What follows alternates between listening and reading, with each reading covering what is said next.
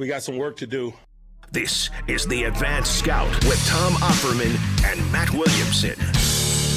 The Steelers face off against the Bears on Monday Night Football at Heinz Field this week. Two teams, Matt, kind of trending in opposite directions. Steelers winners of 3 straight, bringing their record to 4-3. The Bears have dropped 3 straight games in a row. That record now stands at 3-5 for Chicago. Yeah, and I'm not quite sure how they're 1 game under 500, to be honest with you, too. I mean, like, you dig into the numbers, which we're going to do, there's not much that's super impressive, to be honest with you. Well, we'll get to the offense in a little bit here once we do the series history real quick. Yeah, but my first line here is it really might be the worst offense in football. It's pretty bad. You can make the argument, right? Yeah, you can make the argument. We'll dig into that in a minute here, but wow. But 2 of the most storied franchises in the NFL, Bears and Steelers, first started playing in 1934. The Bears beat the Buccos. Old school. The old Pittsburgh Pirates. The first 6 times they met, which forced the Steelers to change their name from the Pirates to the Steelers, but then they still lost the next 4 games. Still weren't so good back then, yeah. Bears were 10-0 against Pittsburgh before 1950. Chicago and Pittsburgh have only met 17 times since then, and the Bears have gotten the better of Pittsburgh during that stretch as well. All-time, Chicago leads the series 19-7-1, and currently are on a 3-game winning streak. And Matt, I actually saw earlier today, Mike Tomlin 0-3 against the Chicago Bears. I did see that today, too. Very surprising. Wouldn't have thought it, right? I like doing this series history because, for the most part, the Steelers have the better end of those series. More often than not, right? This is the one where a team has their number. Yeah, and even recently, right? This hasn't been a great team. It wasn't like the Ditka Bears were rolling over them year after year in the 80s or anything like that. This team has not been super successful. It's obviously a very storied, iconic franchise. But that shocked me a little bit doing that research. Like, oh, come on, Steelers. You need to put the Bears in their place a little bit. Yeah, I think so. Hopefully that 3-game winning streak for the Bears comes to an end on Monday night. Let's take a look at the Bears' offense to start things off. It's rough. Like I said, might be the worst in football. They gain the least amount of yards in the NFL on average with 264 per game. By far, they average the least amount of passing yards per game, 127 yards per game through the air. Only the Texans average fewer points per game than Chicago. The only thing that they do well is run the football. 136 yards on the ground, 5th best in the league, and 46.4% of the Bears' offensive yards come via rushing the ball. That's extremely high for today's NFL. Just think about that for a minute. Yeah, that's unheard of almost. Right. I mean, nearly half of all the yardage they produce on the field comes from handing the ball off or field scrambling, and he hasn't done much of that yet before last week. I mean, it just shows how bad the passing game's been. No, I completely agree. I mean, like I just said, every single other category they're abysmal in. Yes, and they for are. some reason, they're top 5 in the NFL in rushing the football. Yeah. But it's the only thing that they do well, so their backs are decent, and they found this Herbert kid who I like coming out of school. Montgomery was a good player before that. A little bit of Damian Williams mixed in. Their offensive line, I'm sure we'll get to the sack numbers because they're ridiculous too. But they run block pretty well. We talked about a lot of heavy tight end usage last week. They will bring some big bodies on the field, not to the degree that the Browns do. But they're kind of good at one thing, and they're bad at everything else, so, and we'll see. They mainly use 12 personnel, 2 tight ends on the field, 1 running back. 26% of their personnel usage is that. But they will dip their toe, like you said, into that 13 personnel as well, about 5% of the time. That's 7th highest in the league. So it's nowhere near the 13% that the Browns were running last week. But they certainly do it more than most teams in the NFL. And like you said, it makes sense because that's all they really do well is run the football. So you might as well try to support that. Khalil Herbert, he's been getting the main carries since David Montgomery went down. Yeah, he is. 4.3 yards per carry on the season, so he's been doing a decent job filling in, although last week he was pretty pedestrian. He only had 3.1 yards per carry. There are 173 yards. 103 of them came from Justin Fields. Yeah, the Fields running is interesting because I think he had 10 or 11 carries this past week, went over 100 yards. Still, not a lot of those are designed quarterback runs. He scrambled more this past week. He's extremely dangerous. I mean, he is a physical, strong runner. He's a very gifted player. I think everybody knows that. I just don't understand why they haven't had him run more. And I don't know that it's a maybe they're wising up a little bit now. Yeah, well, their head coach also had COVID this past week too, so maybe that I'm not going to bash the opposing head coach too much, but maybe they made a change for the better there, to say the least, and use it, make his life a little bit easier. Let him use his legs more. It's almost like they're coaching him to stay in the pocket. He holds the ball too long and takes a ton of sacks when he does. Which is bizarre, especially the way that the position is evolving in the NFL. Like, you want quarterbacks to have that mobile edge to them, to be able to bring the run and the pass to the game. And I think that's why everybody was so high on him out of college, is because they saw he was the prototypical modern-era quarterback, and it's like they're trying to lock that in a box for some reason. Right. I mean, is there logic? We want you to work on your pocket passing. Don't use this as a crutch. But as you said, I mean, you're cutting off one of his hands. I mean, if that's what you wanted, you should have drafted Mac Jones. It makes no sense. Exactly, and Mac Jones was there when they traded up. They definitely could have had him in the draft. Before we get to Fields more specifically, you mentioned, we'll talk about the offensive line and their pass protection. They give up 3.8 sacks per game. That's the worst in the NFL by a very considerable margin. Seattle, who is number 31, and the Steelers already faced this year, surrenders 3.2 sacks per game. So almost 0.6 it's a big gap. Sack. It's almost a full sack more per game than any other team in the NFL. Steelers defense is averaging 2.7 sacks per game. That's good for fourth best in the NFL. So pin your ears back kind of day for T.J. Watt and Alex Highsmith and the pass rush for the Steelers. Just collectively, they have much better matchups. One thing that you noted on some of your notes that you sent me before that I thought was really interesting. We mentioned they use 12, 13 personnel, so tight ends are on the field a lot. But their usage of the tight ends is a little bizarre, because Cole Kmet's the number one dog. Yeah, he's a good young player. Yeah. Then it's Jimmy Graham and Jesse James, pretty much 2A and 2B. They get pretty much the same amount of snaps. But those three have combined to pass block on just 51 times for Chicago. So they're almost always going out to do something in a passing game. Right. Even though their line very clearly needs the help, and they don't use it. We didn't want to bash Nagy too much, but that's another thing that maybe reeks of bad coaching. Right. It's just not great personnel usage. I mean, Jimmy Graham's way past his prime and has had a very good career. Asking him to block probably isn't going to do you any good. But we know Jesse James is a quality number two-way tight end. Cole Kmet's a more talented version, younger version of that. You would think, this line is really bad and you're allowing sacks like crazy. Maybe you should have those bigger bodies help a little more. Right, it doesn't quite add up. No, it doesn't. And a lot of things about the Bears really don't add up on paper. I'll probably say it again before we wrap up this podcast. You got to win this game if you're the Steelers. You got to win this game if you're the Steelers. This is a very easy game for you to win. I'm a little shocked they have 3 wins and we're a playoff team last week. Right. And then moved on from their quarterback. Right. Yeah. They're an enigma of a team at this current state. No question about that. As far as Justin Fields is concerned, his passing prowess is not there yet. Hasn't really gotten his NFL sea legs, I'd say. In terms of passing yards produced per attempt, Fields is 32nd out of 33 qualified quarterbacks, so he does not push the ball down the field at all. A lot of uncatchable passes when he does. And he's very loose with that thing as well. He does not protect the football well. 7 interceptions and has fumbled the rock 8 times since taking over for the Bears. Yes, it is. He hasn't been the starter all year. Those are the growing pains of a young rookie quarterback, but he is extremely liberal with that football. He is. The scouting reported him just as a passer. He's very accurate to all levels. He has great arm strength. He controls the football well. But this is kind of a Haskins thing, too, and I bring them both up because it's an Ohio State thing. Right.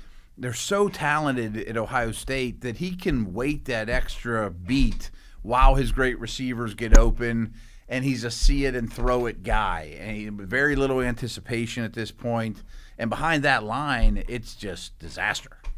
No, and you're mentioning playing at Ohio State, receivers are better than the corners. Exactly. Right. And until you get to that final stage of the playoff, those cornerback, DB, receiver matchups, that's why they say all the time there's a difference between NFL Open and College Open. And, of course, they used his legs much more efficiently and smarter, to be honest with you. They need to be doing right now. Right. But if you're the Steelers, you hold your breath and hope they didn't figure something out last week. I'm a little concerned about that, because I loved Fields coming out of Ohio State. And thought, boy, they're not using him right. Did they learn something this past week? It was definitely his best game. It still wasn't great.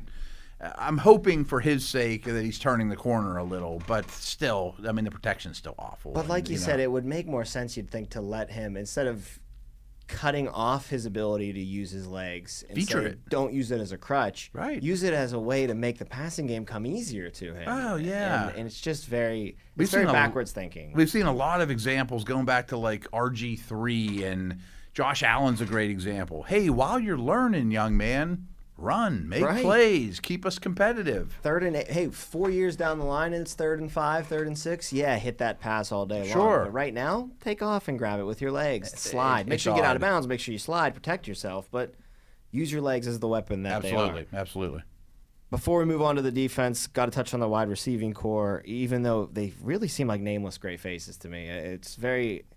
kind of feel bad for Allen Robinson. Yeah, no real star. I guess Allen Robinson would be considered a star. Yeah. But he's having a little rough go of it this year. Who wouldn't? When their offense is averaging 127 passing yards per game, there's not a lot of yardage going around. No, it isn't. I mean, a lot of uncatchable balls his way, a lot of double coverage. I mean, I think it's safe to ask, has Allen Robinson lost a little bit? Maybe. He's not young anymore. But through his career, he overcame Hackenberg, Bortles, Dalton. I mean, he has a long list of bad passing games he's overcome and produced. Well, I think he's finally met his match. I think he has too.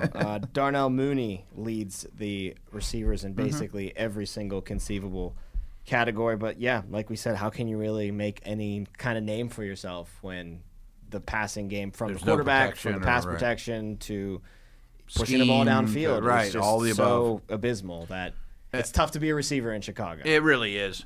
Mooney's a good young player, though. I mean, they got him in the 5th round last year. He's dynamic. He's fast. He could get behind the defense. Who knows? You know, I mean, just someone to pay attention to, though.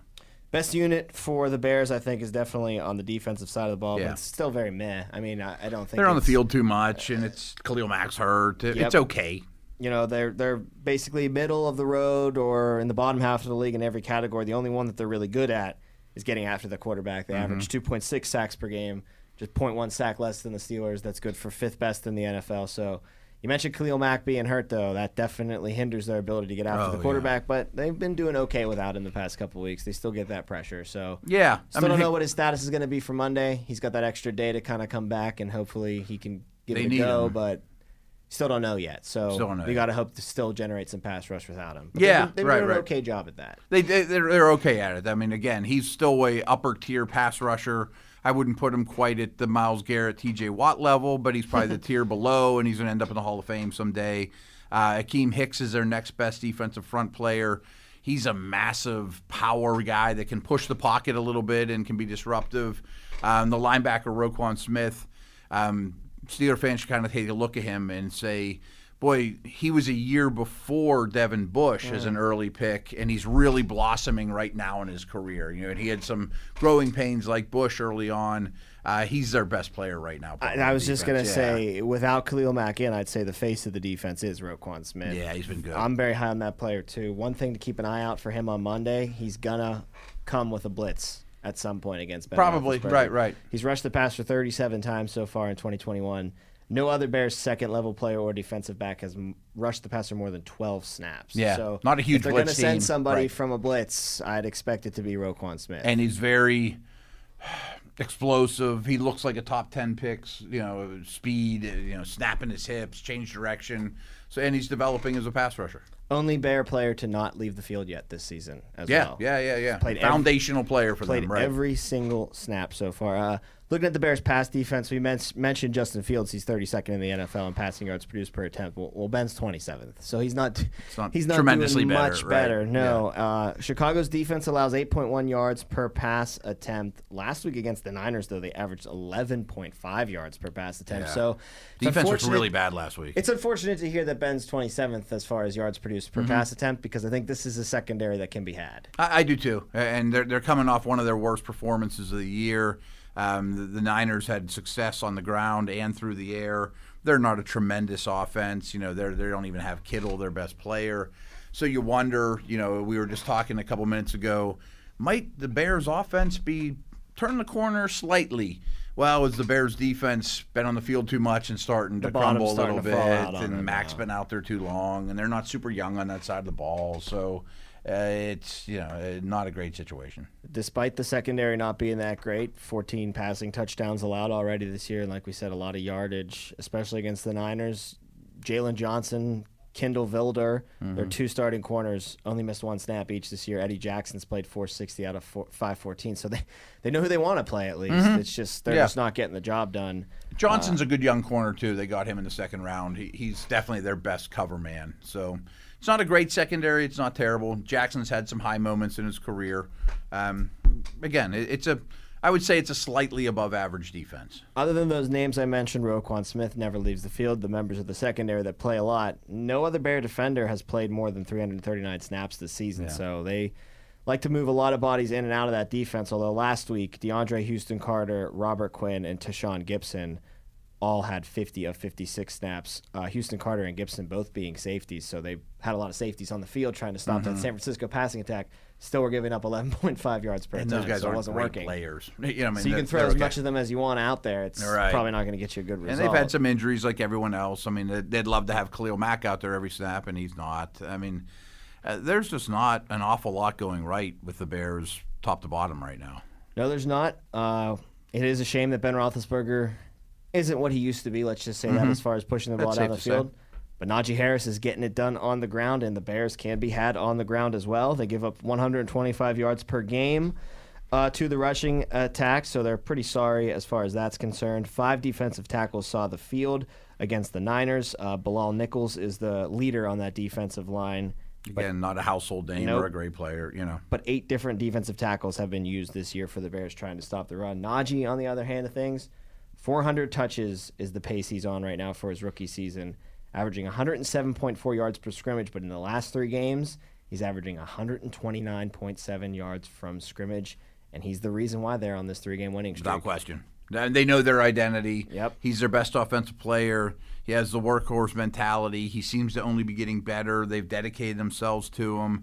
And, I think he said he's at like 107 yards for the season. Right. Which is pretty good in itself. I mean, that's like 6th or 7th best in the league. But the explosion the past couple of weeks is really something, yeah. And very encouraging for the Steelers, absolutely. too, because, like you said, they're starting to learn how they're going to be able to win football games. And their formula is very obvious, and the Bears are a great opponent to execute that. I couldn't agree more. Before we get out of here, let's look at some key matchups in this one.